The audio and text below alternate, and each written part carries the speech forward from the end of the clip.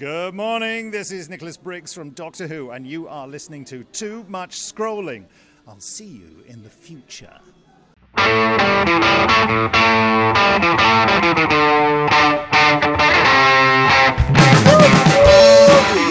to Too Much Scrolling for October 11th, 2022. I'm Steve Foder.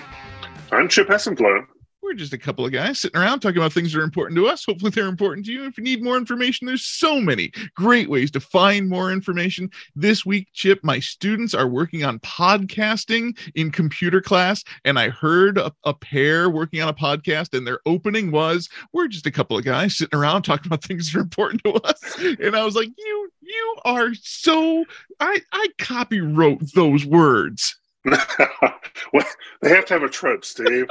We become a trope.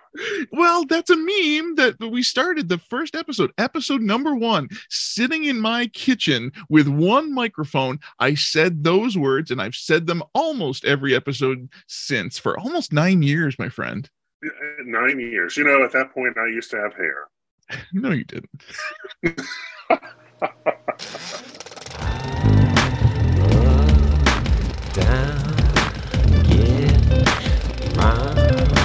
Film at 11. Brings us to our Film at 11, our movie of the week. Hey, Chip, did you make it to the movie theater this week?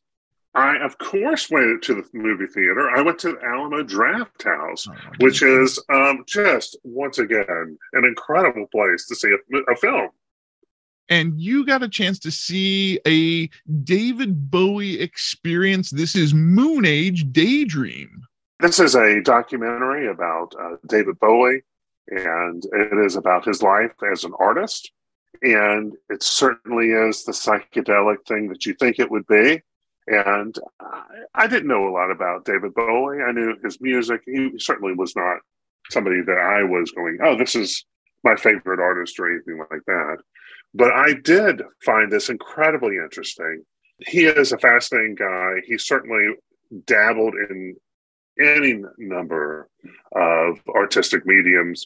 Music is what we typically relate him to, but he was part of Broadway. He's been part of film.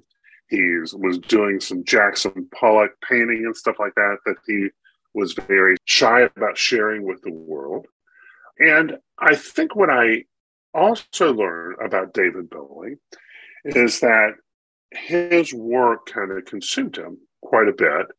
He never really bought a home. He never really settled down. It seems like that he, according to this film, was a person who went from country to country, city to city, and basically would immerse himself for a period of time in a culture, drink it in, and then try to play with it. I was thought of Laurie Anderson, a musician and artist from the Chicago area. I thought quite a bit about the way he published himself or presented himself, very much like maybe Lady Gaga would do today. This is not a great film, but if you have interest in David Bowie, I would say that 50 out of 100 is what I'll give this as a film. Certainly a psychedelic kind of fun to it too.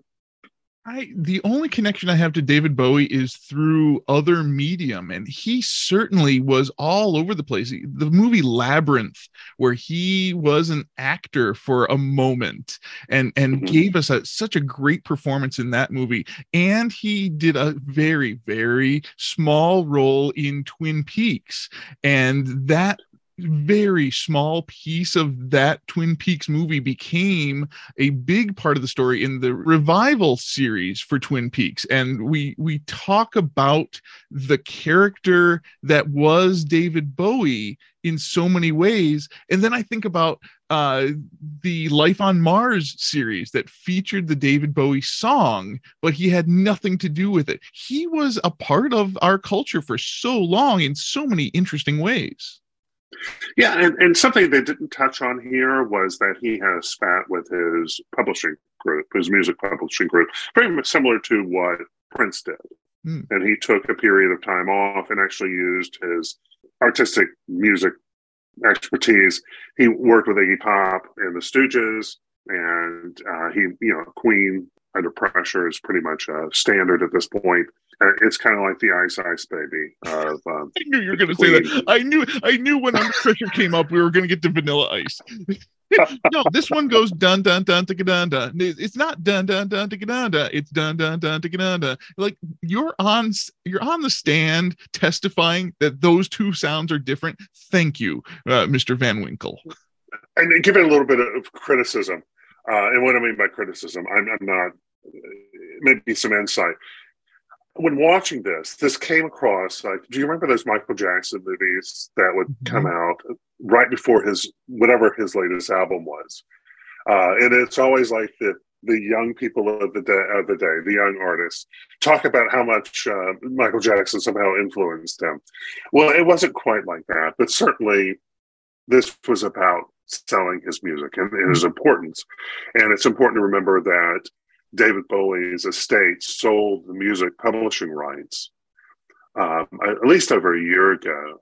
And why that's important is it is up to the group that owns that music to make sure an artist's music still is relevant.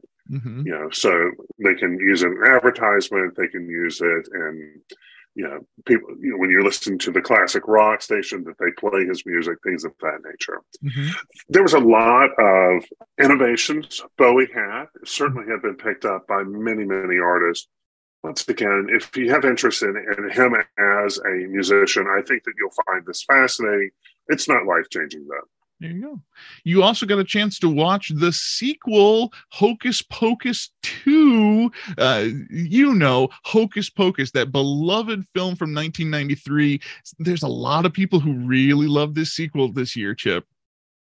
There are a lot of little girls and a lot of little boys from that era certainly enjoyed Hocus Pocus back in 1993. Mm-hmm. And what does this Disney do better than anyone else? They take it and make a sequel like 30 years later, right? They do, and Disney is really pretty good at that, with the exception of the Star Wars sequels. We can eliminate those as an anomaly from Disney, but yeah, Disney is pretty good at keeping that nostalgia burning. And Hocus Pocus 2, I shouldn't say burning in a story about witches, should I? No, and let me be blunt about it. I mean, a 30-year sequel is not requested by anybody, but Disney Plus is there, and there are a lot of people who love the original one. In fact, I saw the original for the first time last year. My children didn't grow up watching Hocus Pocus on a VHS or a DVD or a Blu-ray or anything like that. So this was something that I watched last year. I watched it with a friend of mine, and from their use, it was like the bee's knees. It was the best, because you're a kid, and what do you want as a kid? You want something that's spooky but not too scary. It's playful, and certainly as a celebration. Sort of, what do kids like? They like celebrations. Mm-hmm. Every year we have Halloween. Every year we have Thanksgiving. Every year we have a holiday season. All those three type of situations, they just kind of make up what we call now the holiday season. Hocus Pocus certainly has every possibility of being a terrible movie. It is not. It is not a terrible movie. This is a movie, I'll say 55 out of 100. What it does really, really well, recognizing that the actors are a little bit different ages now, certainly they needed to create a story. And so they created three girls and young women. And they did create a story that was not too spooky. That certainly, the town's going to have their big Halloween festival. Somehow they get roped into calling these three witches back. And these three witches are going to be a wink at the older generation, the moms and dads of today. But also, if you've got a middle schooler, you can sit down and you can watch it. And it's just kind of playful and fun. There's enough tension in the sense that there's a story there. There's enough humor that mom and dad will laugh, and the kids should laugh too. And I remember watching, when my daughters were young, Halloween Town.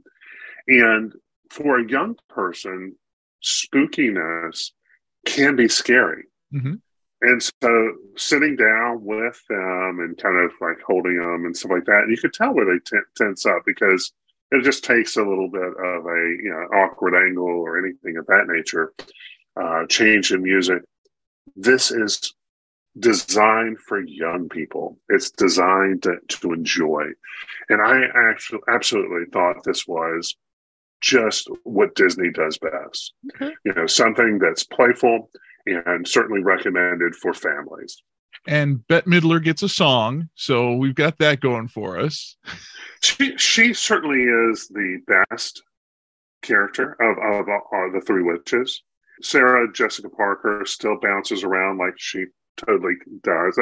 That's been her character from when she was a kid, when she was showing up in movies. And Kathy Najimy is the character that may have changed the most, but certainly playful and fun. And Doug Jones as the zombie, very, very fun. In fact, all four of these characters are there, but it's the young people, and that's what these stories are about. The young girls going through their adventure, and they just happen to run into these witches. That's a challenge to do a movie sequel 30 years later. But yeah, that is the key, is finding that new story, those new characters that then relate back to these former generation. For those 30-year-old moms and dads who have those little kids running around, Halloween is an important time for them, for sure. Sure. Which brings us to the other sequel that's coming out this week, Halloween Ends. Jamie Lee Curtis in the final, quote unquote, final Halloween movie is hitting theaters this week. Somehow they just keep returning, Steve. Well, Michael Myers is unstoppable. You cannot stop Michael Myers. That's what we've learned about this character over the years. And Jamie Lee Curtis is so excited to present us with this new spine-chilling climax in the final installment of the franchise. Do you have a story about the screening room? Yes, Jamie Lee Curtis got a chance to see Halloween Ends in a screening room by herself, and she was given a remote control to control the volume while she was watching this film. And she reports that she turned off the volume every time the Halloween song comes on. That creepy, really gets to you emotionally music. She can't take it. And she had a security guard in the room with her, and she reports that the security guard was there to make sure that she didn't pirate this movie, that she didn't take out her phone and record the screen and then sell it on the internet. And she was upset by that. She really thought that was inappropriate, that they would accuse her of stealing her own movie that she wants to sell. But she is really truly excited about this film, and I'm excited to see what the story is for Halloween Ends. Well, Steve, do you have any films for those authors out there that want to explore the mid-1800s? Pam Bedore movie of the week is Emily Bronte, featured in a movie simply called Emily. This is the author of Wuthering Heights from 1847. Emily Bronte, once again, looked at from a different angle. We are going to learn more about Emily Bronte. Good for us. And Steve, we've got a film coming out this week that looks like my pick of the week if I was going to see a film. Yeah, there is a movie about the story of Emmett Till, and more specifically his mother, and the tragedy of Emmett Till's life. Born in Chicago, buried in Alsip, Illinois, and accused of whistling at a white woman and then lynched to death. And the story here is all about how his mother took that moment of absolute tragedy and used it for the civil rights movement. Yeah, and this was this took place in real life back in 1955. And if you're not familiar with the what came of this story, the mom insisted that there was an open casket funeral. So basically, everything that happened to this person could be seen. And it was part of what launched the civil rights movement. This was a pivotal time. Now, this is being released today. And my thought being is that it'll be ready for Black History Month in February when it's released on video. Mm-hmm. This looks like it's going to be an important story in American history. It has been an important story for a very long time because of the power that mom used to use her son's tragedy for everybody. That is an amazing tale, and I look forward to what this particular film adds to that history. Hey, Steve, what if John Hughes wrote a film that was released today for the Halloween season? It is definitely spooky season, and all of our spooky movies are coming out. John Hughes and the Zombies. This would be a great movie. I would love to see the Ferris Bueller's Day of Zombies. This one is similar. This is called The Loneliest Boy in the World, and it's a modern fairy tale, a satire, and a celebration of family values with a zombie twist. I look forward to this one. He's lonely, and he keeps bringing back family members, and they don't go away. There you go. Nothing terrible can happen there. The monkey's paw taught us that that's a good idea. Wishing people back from the dead is a good idea. Steve, we know about Spenguli. Is there another type of Spenguli out there? Yeah, we've got an interesting movie this week called Bitch Ass. Yes, I said that out loud. Thank you very much. This movie, the trailer opens with a horror host telling us about a story that is going to be told, and that character is portrayed here by Tony Todd, who you might remember as the Candyman. A very dark, sinister trailer. I look forward to figuring out what this movie's all about. That certainly looks like a comedy too. But this next one does not look like a comedy. Yep, the next one is called Old Man. Guess what it's about, Chip? It's about a lost hiker, Steve, who somehow goes into a house and he says, "I'm not a serial killer." Somehow we're going to have a story that's going to come from that. It looks scary, Steve. We've seen so many of these. There's so many people lost in the woods, and they stumble across an old man who's scary. Yeah, this one's going to get lost in the shuffle for sure. There is a movie called Accident Man, Hitman's Holiday. This one, okay. This is a mafia story. Mafia boss to save the life of his only friend and rekindle his friendship with his maniacal father figure. So this is the other side of that old man story, huh? Yes, it is. Steve, we have a documentary coming up this week about, it looks like sex work. Yes, there's a female comedian who's been telling the story of sex work in the 21st century and how there's so much more to it than the basics of what we think of streetwalkers. This one's called Sell by Date, and there's slashes in between. And the idea of understanding the situations of these people and really personalizing this story of these people instead of giving us an overview and saying this is bad. Well, that looks interesting, Steve. Is there another documentary that may not be so interesting but award-winning? The award-winning documentary coming out this week is called Cat Daddies. This is a heartwarming collective portrait of 8 unique men whose lives have been changed by their love for their cats. They love pussy, Steve. Good night, everybody. Book it, book it, book it. Book it, book it, book it. Book it. Book it. Brings us to our book of the week. Chip, you bring in some really interesting, thought-provoking nonfiction books, while I just bring us science fiction and time travel books. This week, you read a book by one of your favorites. This is Russ Roberts. He brought us a book this week called Wild Problems, A Guide to the Decisions That Define Us. This was published just in August of 2022. Yeah, and Russ Roberts he's the host of Econ Talk, which is one of my favorite podcasts. He's been doing that for a long time, years and years and years, probably longer than Too Much Scrolling's been around. And he's always been on this journey of thoughtfulness. And the idea behind Wild Problems is we use algorithms, we use apps, We use all sorts of modeling to try to help us make more confident decisions, stronger decisions, and hopefully the right decisions is ultimately what we're trying to do. And what he's trying to show as a trained economist who has spent his life studying this idea of that somehow you can optimize your life, that some decisions just can't be modeled. They just don't lend themselves to that type of thought process.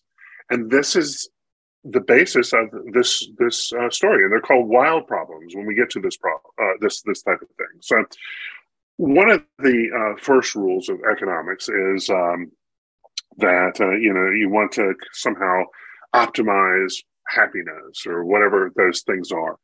Well, it's very hard to be able to define how you can do that. I mean, we use all sorts of things like utils and stuff like that. That's a terrible, terrible way to describe something like that. Usually we can say that I like baseball more than ice cream. So you can do it relative to something. I like Thanksgiving more than I like Memorial Day. You can take two things and you can kind of line them up. But it's very difficult to say, well, how much do you like Thanksgiving? Mm-hmm. And you come like, I don't know, 100 units of happiness. How does that work? So when we talk about big questions like, should you marry? So should you have children? These are things that humans have thought about. Modern humans have been able to think about thoughtfully for at least a couple hundred years. And one of the subjects of this that we just talk about in Russ Roberts' book is Charles Darwin, who was trying to rationalize whether he should get married, whether he should have children, and he put together a list of the positives and the negatives, and he kind of put together this list. And Charles Darwin was so worried that he would not be able to continue his writing or spend enough time studying, and that the children would drain his resources that would allow him to do things. Well, he decided eventually to take a leap and get married and have children. And 20 years later, he wrote The Origin of Species. And so you can imagine that every person has experienced that same type of luck. No, I'm teasing. Most people haven't. But the point was, it actually did make him more productive. And it did enhance his life in different ways. And a lot of young people today, younger people, are coming to these same type of challenges. They're trying to figure out ways of optimizing their lives. And some questions just don't lead to that type of analysis. Some of the Friedrich von Hayek called it scientism, where you take something that could be a wild problem, a problem that really can't be answered through science, and then somehow trying to create some kind of scientific justification for it. It's just very interesting. I'm also going to mention there was one of the subjects that was talked about in the book was a gentleman who currently teaches at Stanford, and he was offered a job at Harvard, and he was really wondering where should take this job. Now, the guy's field of study was decision making and making better decisions. And he's talking to some colleagues about this and going, I'm really struggling. Stanford and Harvard in many ways are peers. You're not going up or down. These are both excellent schools. They're very selective. They do a lot of research, all those other things. And his friends were saying, hey, listen, why don't you just put together a list of positives and negatives and use some of the tools that you teach about? And the guy's response was, but this is real life, in the sense that it's his life. Right.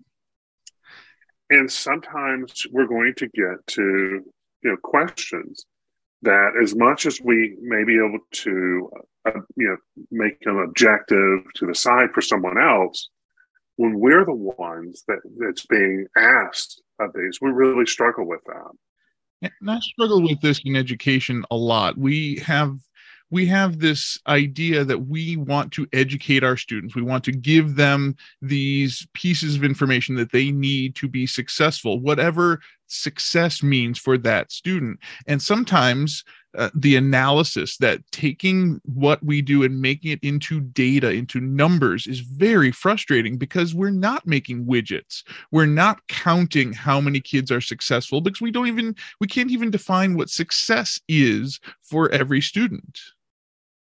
Yeah, you've just mentioned something there, is that, if we look at our school system, how we've defined it in the United States, it's very much a factory. Mm-hmm. It was designed in the 1800s. It was designed for a different time. The Industrial Revolution is the reason behind the school system, and the Industrial Revolution is well over by now. And this idea that you could take, I don't know, steel, and you could take it into the factory, and then at the end of it, you have a car, for my example. That is how a factory could look at something. But humans are not that type of moldable. They certainly are influenced by the area, but that's not their experience. That's not necessarily the right approach to using when we're dealing with humans.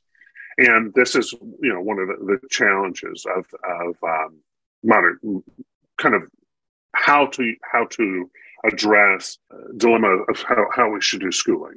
And if there was ever a time to reconsider it, it was during the pandemic. Agreed. And what did we do when we came out of the pandemic? Well, we just went back to the tried and true, what was known.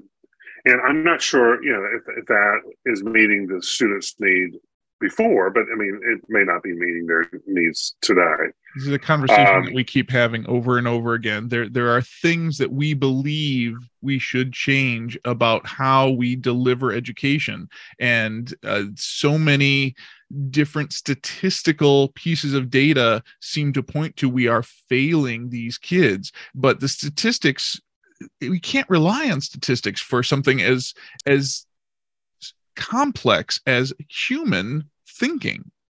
Well, and particularly maturity happens at different, boys mature at a different stage than girls. Mm-hmm. In fact, I'm reading a book right now that talked about delaying school at least a year for boys because of how they mature differently.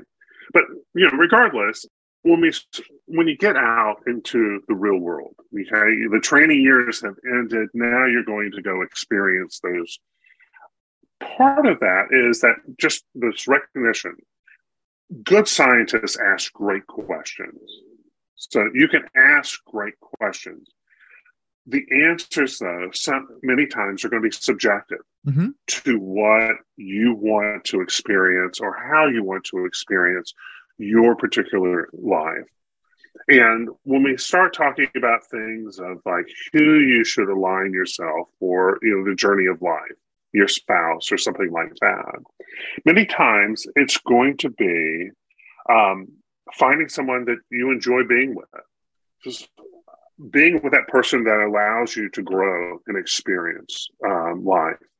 Being with that person allows you to be quiet and recognizing the person you are today and the person you could be 10, 15, 20 years from now could be different. And to support you, when I say support you, what I mean by that is allow you to do that, because life is this great mystery and you want to experience it, but it's not always something where you can measure happiness. Mm-hmm. So I can measure it on, professional football or professional basketball or professional baseball pays a lot of money. Mm-hmm. Most of us are not going to get there. And it may be the wrong path for you, especially if you're not an athlete who's gifted with certain things. There's plenty of athletes that are good enough, but not good enough for the pros.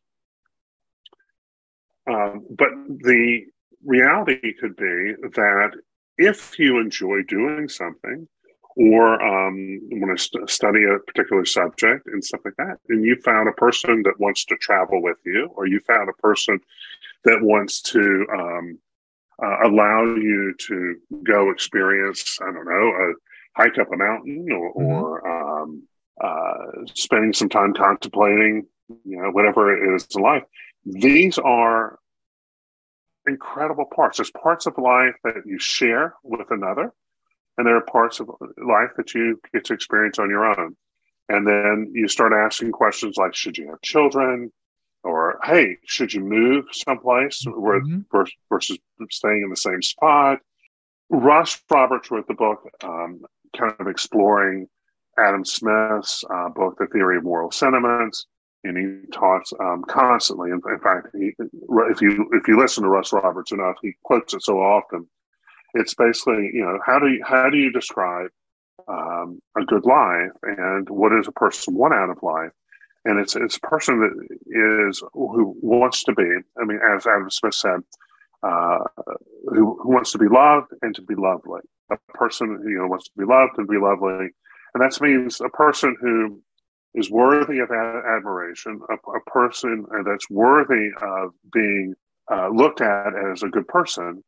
And then to be lovely is to actually do it, then, right? To be that person who moves from the Luke Skywalker stage in their life to the Obi-Wan stage of their life. And that's I mean, what more can we ask? And trying to rationalize that, trying to analyze those feelings, those thoughts, and to put them into numerical algorithms just doesn't work sometimes. It's much broader than that. The reality is that life is difficult, life is wonderful, and yeah, there's gonna be hard times no matter what you choose, and it doesn't mean that one decision was better than the other. It's just the right thing for the moment. Well, science is really good at doing things like, hey, I've just put in an accounting of my, I guess, the profits and losses for the year. Mm-hmm. Or a model could be good at tightening up something that's very loose. I'm taking a journey through a map and I need to tighten it up. And all of a sudden I can save, more fuel or something like that. Mm-hmm. But it's not always there to answer some of the other questions. There's ways to think about things, as in there could be a better process to think about things. But ultimately, the leap of faith that is the decision is just that. It's that you made a choice. Mm-hmm. And it's okay to choose differently than another person. And maybe in retrospect, it was the wrong decision. But, you don't know until you go through life. That's right. And when the future reveals itself, you make adjustments. That's right. This is a lovely, lovely book. It really is a very thoughtful book. I want to be Russ Roberts when I grow up. And any person that wants to kind of explore this and explore the limits of science, of how social science is what I would say, limits of social science. This is a great book to do so. This is a warning that everything can't be automated for you, that you have to be a participant in life. There you go. Beautiful. That's Wild Problems, A Guide to the Decisions That Define Us by Russ Roberts. Scroll with it.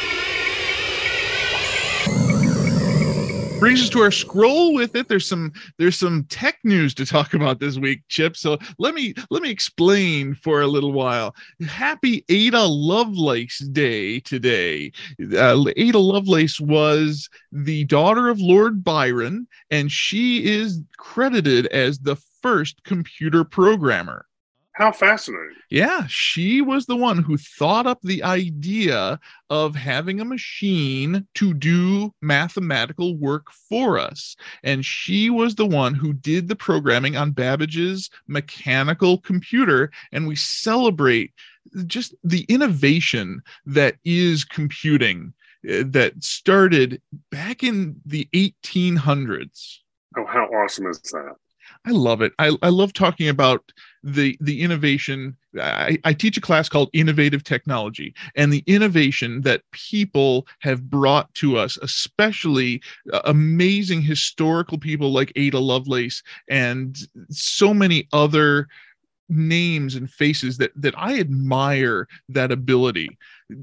Then we get to Google. Google gave us an event. Did you say the Google, Steve? Did The you say Google. the Google? The Google. We can get it at the Walmart. I say the for everything. We get to Google this week. They gave us a made by Google hardware event showing us their new phone, the Google Pixel 7. I look forward to picking one of those up on Black Friday in November. Excellent. So they introduced the Pixel 7. That's their phone. Mhm. That's their competitor to the iPhone. And Steve, it looks like they presented a whole bunch of stuff that will be a competitor to a lot of Apple products.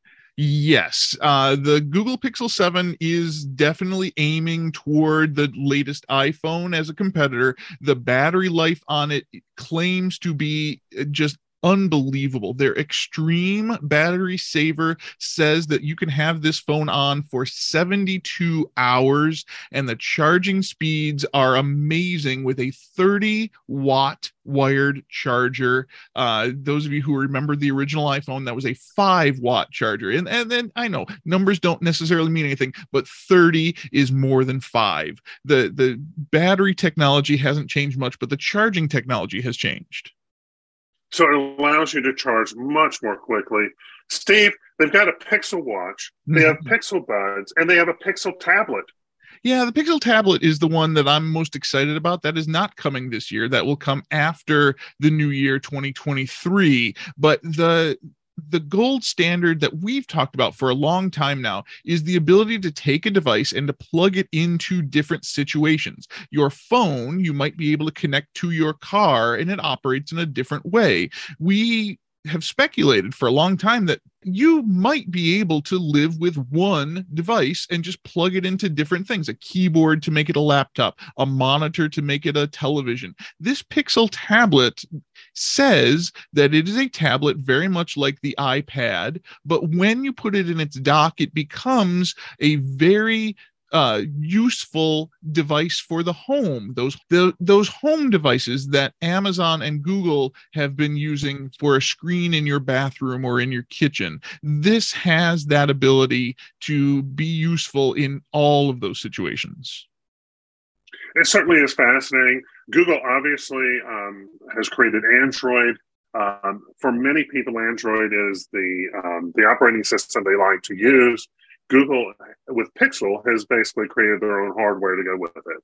That's right, and they made their own silicon too. So they are making their own chips. They're using that model of Apple of being the creator of the entire ecosystem. I live in the Google ecosystem. I enjoy all of this. I look forward to that innovation coming this year. And I endorse more chips. You're pro chip. Pro chip. That's my stand. And when you vote, remember that. Pro chip. Pro chip.